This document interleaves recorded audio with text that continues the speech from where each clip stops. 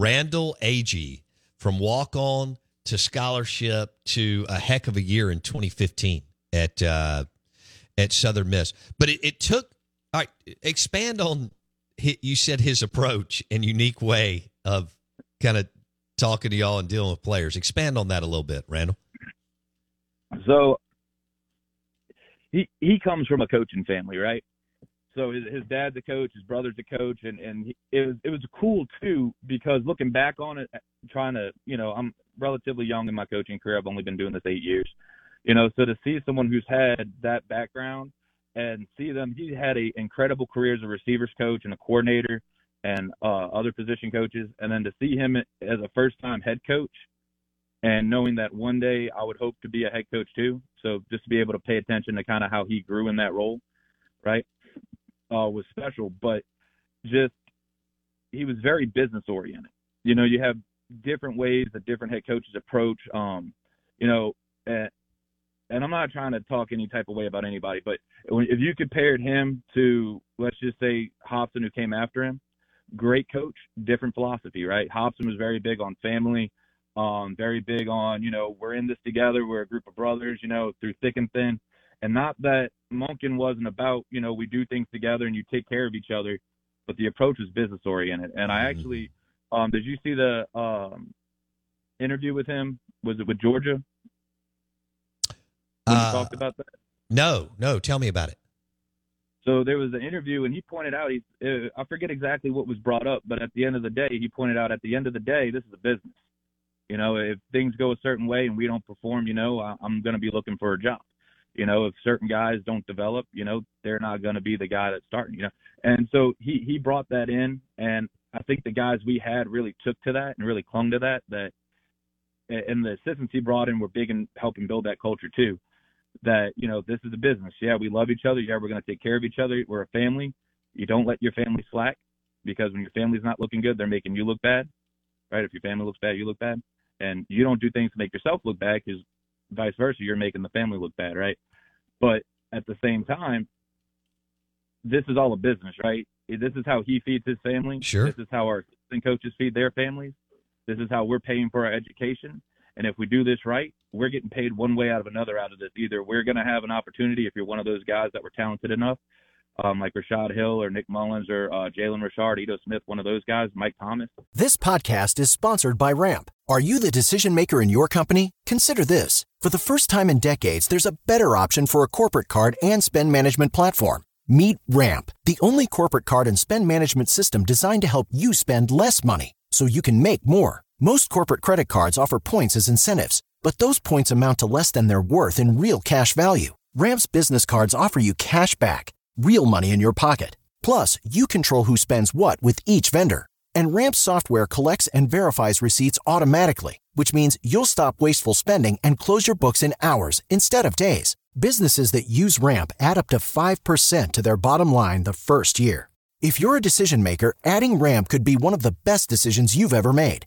And now get $250 when you join Ramp for free. Just go to ramp.com/easy. Ramp.com/easy. RAMP.com/easy. Cards issued by Sutton Bank and Celtic Bank, members of FDIC. Terms and conditions apply. If this is what you're good enough at doing, you're going to end up being able to feed your family in the future from being able to play football, right? If you're a guy like me or, several other guys that play interscholastic athletics at the collegiate level, you're going to be able to feed your family because you were able to pay for this education now by doing this and sacrificing your time and efforts with this to help pay for your education. And you're going to be able to take that into a career and take the life skills and lessons you've learned through this into that career to have further success. So the business aspect and talking about how, everything's serious, everything has a purpose. One story I remember he talked about specifically, and, I think a lot of guys took it to heart, was early on. This was probably our first camp with him. He talked about one of his first coaching jobs with his dad. We didn't know it was his dad at first. He just said, one of my first coaching jobs, I was at a high school, and I had to do assignment that our head coach gave us that I didn't think was very important. He had me go and, you put a bulletin board up and you put some calendars on and some motivational phrases. And the head coach told me he wanted me to make a border, go cut some stuff out of magazines, football players, good players, team logos and stuff, and make a border around this with it. So I went and cut a couple pieces out. And, I didn't take it too seriously because this isn't football, right? I'm just decorating. This isn't important, so I did it kind of halfway, half-butted it. And the head coach called me out and said, are you proud of this? And he said, well, I mean, it's not anything big. I think it came out looking okay. And the coach said, I just want you to know, this is what you put your name on. When you did this job. This is what you put your name on. This is what you're saying represents you and your work ethic and who you are. And I'm going to tell you right now, this doesn't look good. If you want to be perceived as someone who is good, hardworking, talented, all those things, everything has to be done in a manner that is going to look that way. And he was like, you want to know who that person was? That was my dad.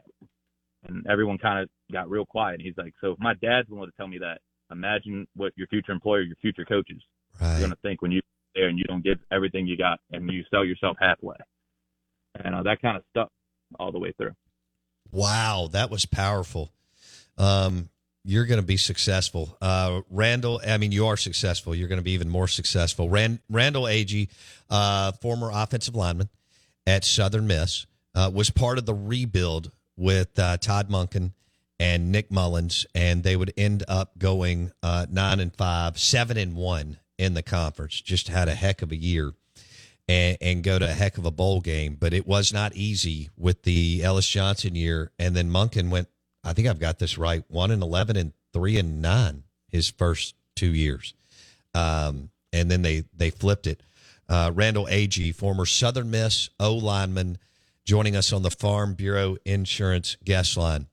When did you, as this all, y'all are building, you go from walk-on to scholarship player, Todd Munken brings this business-like approach. I'm gathering very detail-oriented. When did you realize that Nick Mullens could be a special football player at Southern Miss?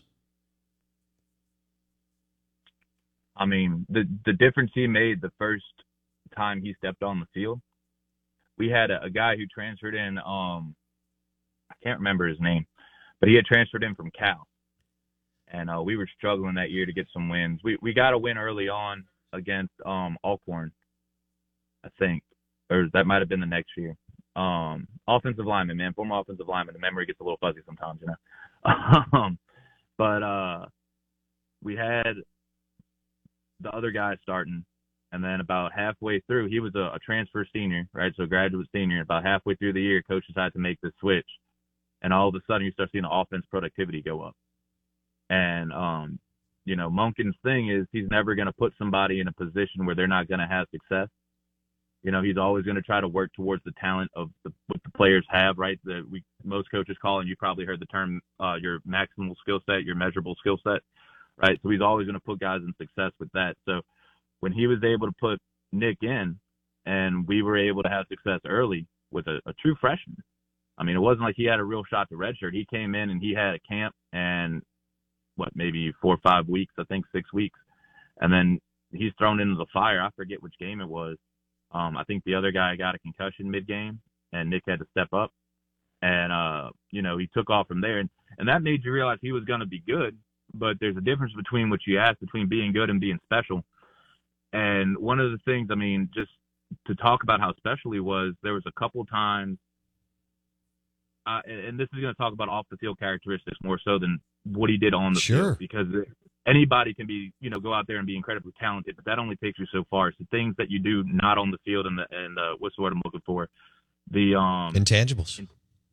intangibles that really set you apart, right? So I would go get my they do the little team dinner for everybody. I would go get my plate and I'd go find a meeting room and I'd watch film because walk on, right? You got to do the extra things, trying to stay on top of everything, stay competitive. And there was 2 or 3 times where I'd walk in a room and there'd be no one else in the building. I'd walk in a room and Nick was in there. I'm like, oh, shoot, let me go find another room. So I'd find another one. A couple of days later, I'd be in a room. Nick would open the door. Oh, shoot, my bad, man. And there were times we didn't do it too often. There was times that we would watch them together, but you're watching different things as a lineman and a quarterback. So there wasn't too many times that we would watch together, but that there was only 2 or 3 of us still in the building, and he was one of them. That tells you right there he's preparing. And people talk about luck, and I think you have to have some luck to win games, but luck is when preparation meets opportunity. And I don't think Nick was ever not prepared for when those opportunities came for him. The second thing that I really think makes him better and makes him one of the greater players to come out of Southern Miss was that the man's tough. I mean, I remember 2016, I want to say he threw for 300 and something yards again and 3 touchdowns against UTSA with a compound fracture in his right hand. Good grief. Yeah, the guy's a freak. Like, he's incredibly tough. I've never met a guy more determined to win and, tougher than he is, more determined to go out and do what he can for a team. And that's part 3. I mean, I didn't even include that in my initial thought list, but he's not a selfish guy. I mean, he'll go out there, he'll build you up, he'll spread the ball around to different players. He goes out there and going back to some things Munken would talk about, he's a guy who embraces his role. That was a big thing we had at Southern Miss. That was his Coach Munken's mantra back then, was embrace your role, and he would embrace it. He'd come out, he's a quarterback, he's got to be a leader.